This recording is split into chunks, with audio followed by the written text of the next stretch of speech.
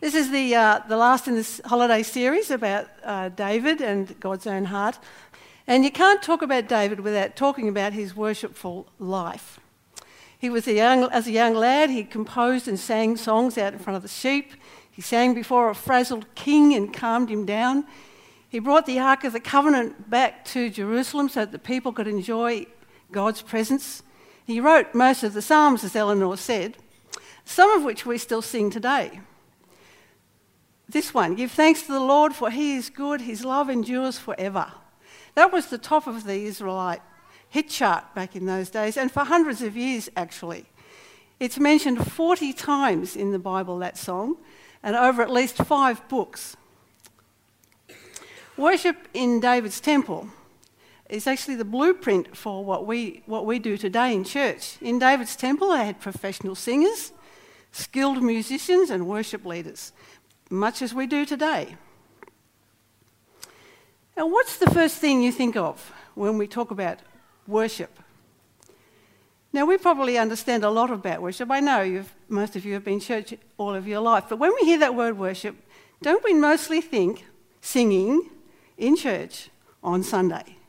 That's what's the first thing that comes into our mind. Singing in church on Sunday. And sometimes it can be a bit controversial when you think worship. We all have so many different opinions about how worship should be conducted and what it should be done. And that will depend on our heritage and our culture, our personality. All sorts of things have gone into our understanding and our experience of worship. So let me tell you mine. As a child and as a teenager, I grew up in a small country church of 60 or 70 people. The church was full at that size. And we loved to sing. We really did love to sing. We sang at the tops of our voices, all of us. Men and women, boys, even teenage boys, believe it or not, and girls, we all sang really loud. We loved it. But we were conservative, arms down, hands on the seat in front, eyes open. We didn't move. We just sang. Move along about 10 or 15 years and the charismatic movement swept through our church and many others and just blew us away.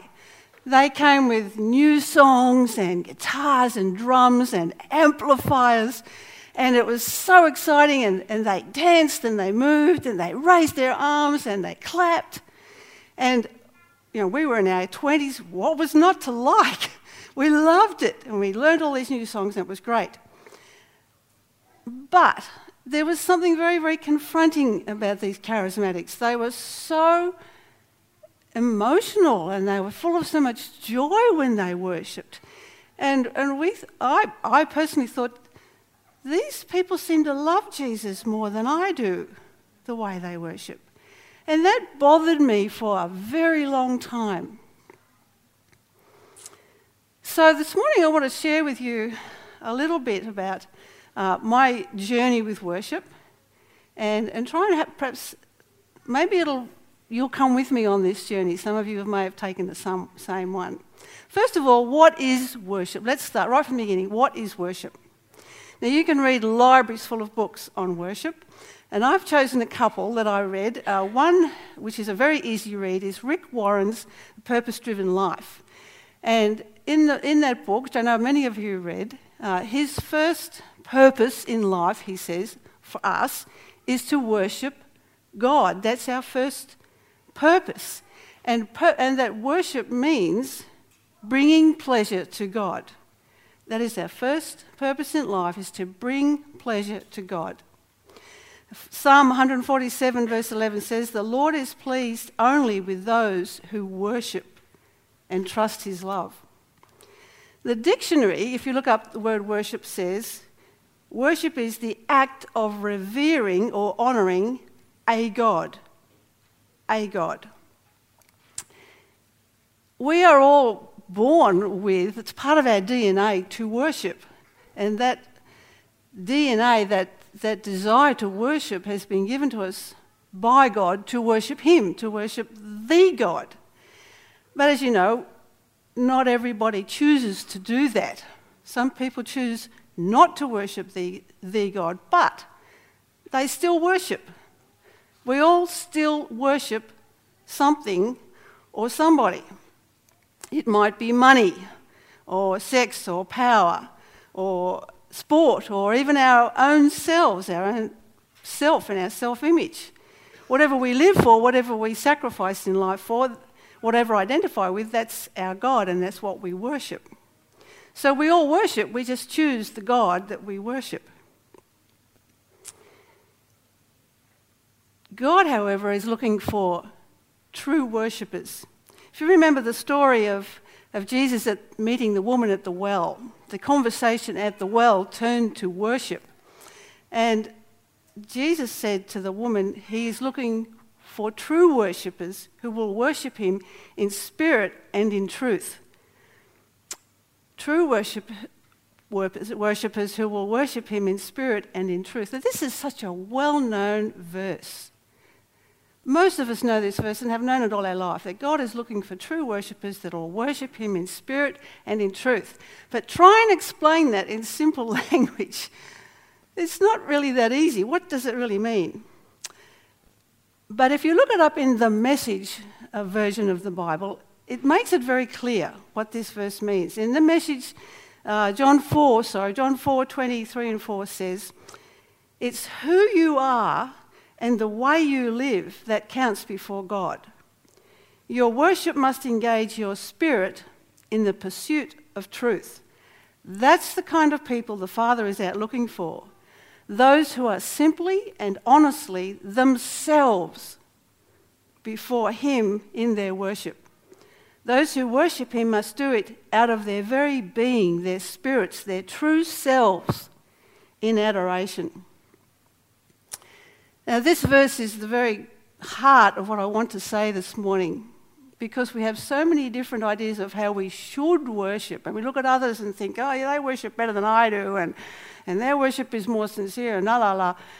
But no, what God is looking for is true worshippers who worship by simply and honestly being themselves in worship, out of their own being, their own spirits, their true selves in adoration. So I want to try and sort of explain that this morning as I'm going along. Worship, as Pete said this morning, is not just a part of our life. It's not just singing on Sunday in church, but it's our whole life. Everything that we do is to be an act of worship. Psalm 113 says, from the rising of the sun to the place where it sets, the name of the Lord is to be praised. I bet some of you could sing that. Some of you older ones, my age, was a favourite of ours, from rising of the sun to the going down of the same. And in Romans 12, verse 1, which Peter's already read to us. So here's what I want you to do, it says in Romans 12:1. Here's what I want you to do, God helping you.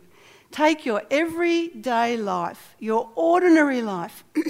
You're sleeping, you're eating, you're going to work and walking around life, and place it before God as an offering. This is true worship, your everyday life.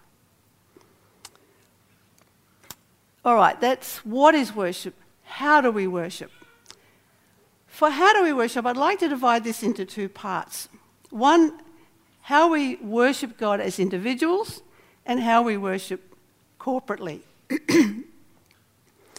Rick Warren again, in his chapter on worship, says, our purpose in life is to bring pleasure to God, and God smiles. God smiles when we love him wholeheartedly, when we trust him completely, when we obey him consistently, when we thank him continually, and as we use our gifts and abilities for him. This is a little bit like what Eleanor preached a couple of weeks ago, talking about David. David, who was a man after God's own heart, and Eleanor said David trusted God and pursued God and loved God. And this is very much what Rick Warren is saying. When we do this, God smiles and we bring pleasure to him. Now, if you look at the first four of those, loving him, trusting him, obeying him, thanking him, we all do that pretty much the same way. But using our gifts and abilities for him as an act of worship, well, obviously we'll all do that a little bit differently because we all have different gifts and abilities. remember, some of you might remember the movie Chariots of Fire, which was about an Olympic gold medalist called Eric Liddell, who is famous for running fast and famous for not running in the Olympics on Sunday because that was the day of the Lord. But he was quoted as having said this: "I believe God made me for a purpose, but he also made me fast. And when I run, I feel his pleasure." Here's a question for you to toss around at lunchtime. When do you feel the pleasure of God? Let me finish my story about how the charismatics made me think they loved God more than I did. Next chapter. Move along another 10 or 15 years. After I'd finished raising my children, my family, I went back to teaching, my career, and I was employed. I got a job at a Christian school which was attached to and staffed by a charismatic church. So for 7 years, I got to work and teach and get to know these wonderful charismatic people, and it was wonderful. And do you know what I learned over those 7 years? They loved Jesus just the same as I did. They just expressed it differently. They just worshipped differently.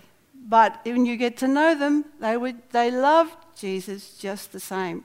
Towards the end of that 7 years at that school, the pastor from that church, Pastor Mark Connor, gave a staff devotion, which I could practically quote to you word for word today. It was called "How We Express Worship Differently."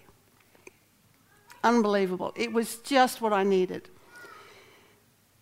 Now, like I said, I could quote that to you, but I won't, because if you go back to Rick Warren's book, he actually quotes a book by Gary Thomas called Sacred Pathways, which is all about how we express our worship to God differently. And he lists about 9. I've just got a few here this morning, which might help you to find yourself in how you might worship God. The first one is the nature lover.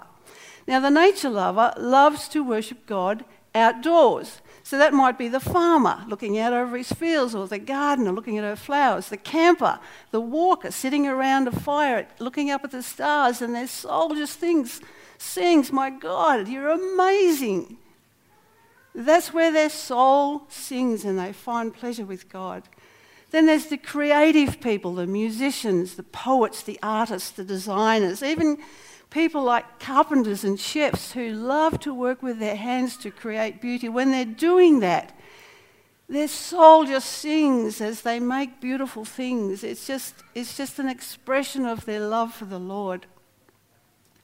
Then there are the traditionalists. Now, these people actually love ritual and liturgies and prayers from the Bible. And if it was the same every week, that wouldn't matter to them at all. Every time it is meaningful. They sing, "What is the chief end of man? To glorify God and enjoy him forever." They could say that every week, and every week it is meaningful and wonderful, and their soul just sings. Then there are the introverts. They feel the presence of God in solitude and in simplicity, away from the crowds.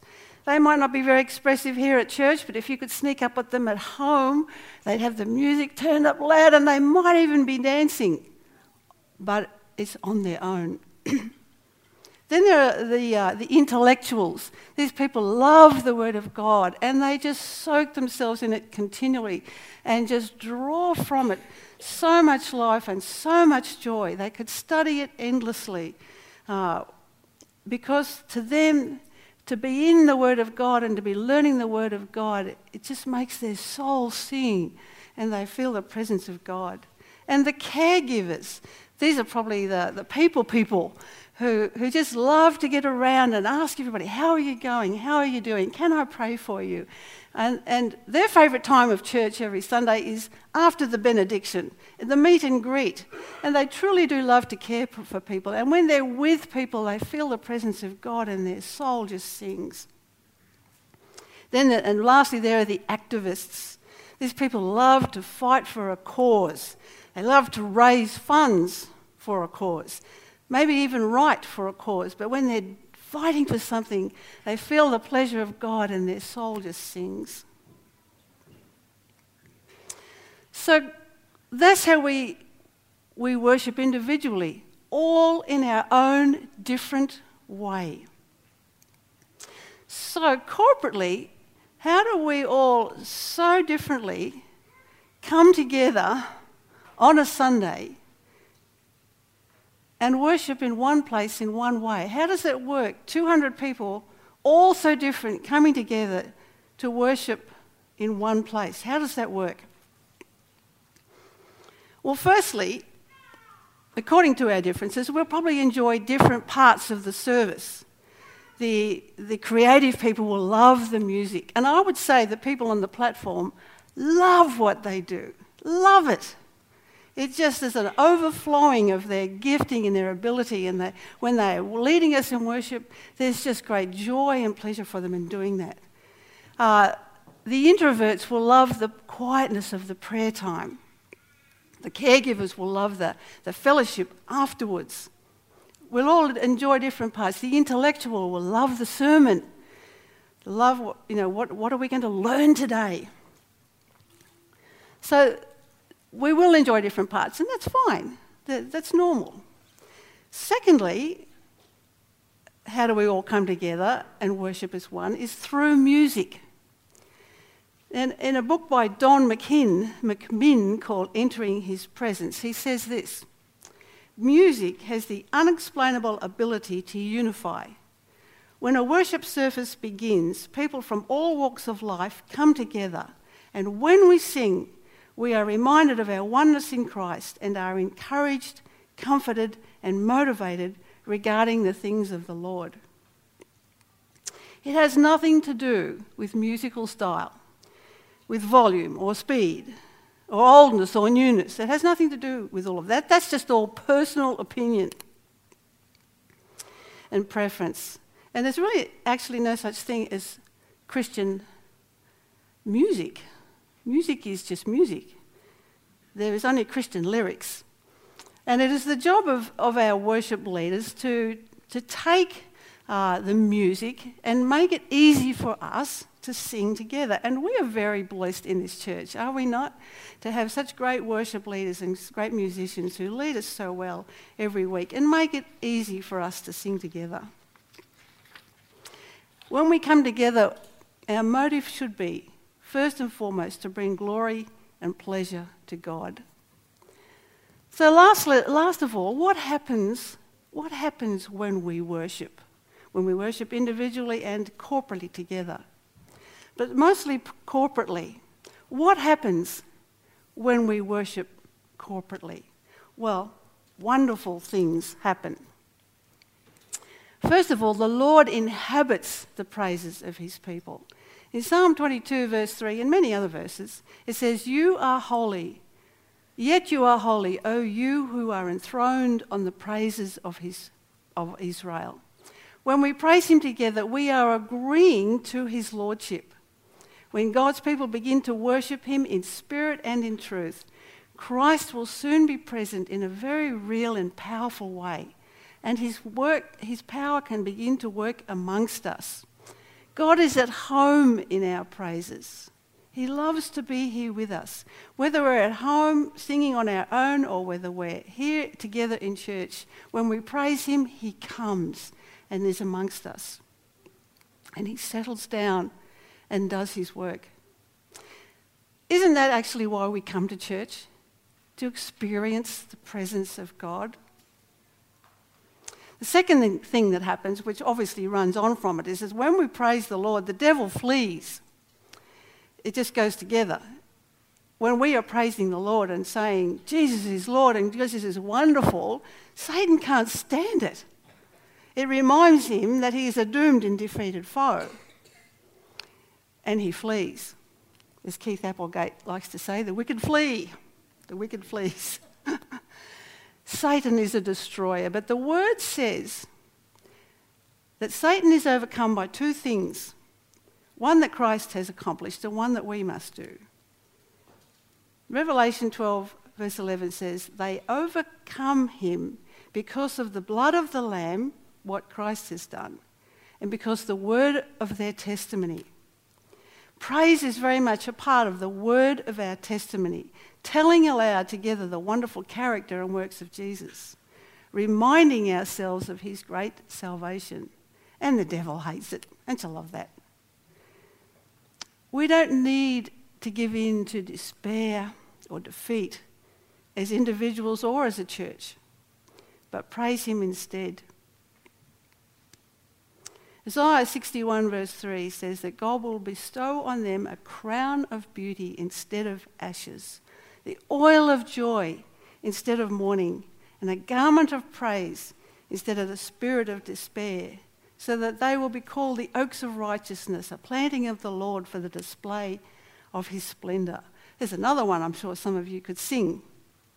Why do we wallow in ashes and mourning and despair when we could have a crown of beauty and oil of joy and a garment of praise? It is one of the tools in our weaponry against Satan is praise. And when we are overcome with things like despair, when we praise him, it lifts and it goes, because God inhabits the praises of his people. And it's not just us who are blessed when we praise the Lord. And it's not just God. Another wonderful thing that happens when we praise the Lord together is that the lost are brought closer to God. Let me read you 2 testimonies that I've heard just in these last 2 months. I've heard these texts quite by chance. And I asked these ladies to write them down because they blew me away. And here's one. When I stood in my first worship service, I was overwhelmed by the powerful lyrics of a love that would never end, but was just as powerful. But what was just as powerful was looking around and seeing people's response to this love. People looked like they genuinely wanted to be there, in the moment, soaking up the truth of the lyrics, not wanting to be anywhere else. People looked content, peaceful, joyful. I was moved to tears by this new revelation. And after a few more services and many more tears, I decided I wanted in. I wanted to have that feeling that I witnessed during worship. And so began my journey in relationship with Jesus. It was definitely the worship that moved me and reached me way before anything else. Here's the other testimony. A woman of a different generation altogether. I was brought up in a loving Roman Catholic family and went to church regularly. So I was used to the rituals and the rules of the Catholic faith. It was in my early teens that I went to a Protestant church for the first time in my life. It was a small evangelical church, and for the first time I witnessed a group of people who were enthusiastic in worshipping God.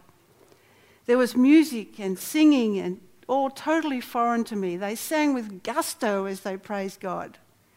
And I saw that they connected with a living God and that they knew Jesus, not just a statue in the front of the church. They had a relationship with Jesus. I didn't understand it, but it was the start of a journey that I took to find out more. I noticed that when the person at the front prayed, it was a member of the congregation and not the priest, and he prayed from the heart, not a book. There was such a freedom in their worship of him, and their love for Jesus showed. Years later, I discovered that it was not my good works, for example, attending church, but it was the grace of God that God showed me in Jesus' death on the cross, and I became his child. For both of these women, one entered a traditional church where they sang hymns to an organ. The other one entered a modern contemporary church much like this one. But both women saw the same thing. They saw people worshipping God and loving God and experiencing great joy in his presence. And it began their journey towards God and towards finding Jesus as their Saviour. I find that just wonderful, just amazing.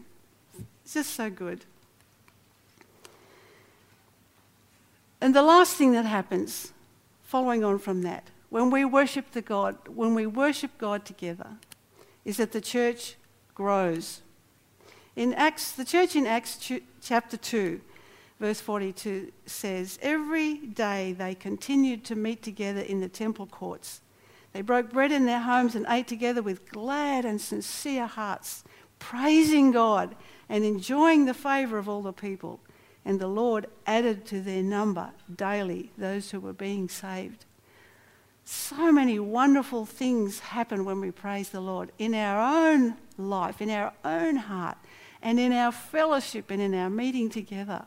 And for the lost to come and find Jesus in the midst of that is just wonderful. It doesn't really matter how we worship, but it does matter that we worship with glad and sincere hearts, in spirit and in truth, not just in Sunday, but in everything that we do.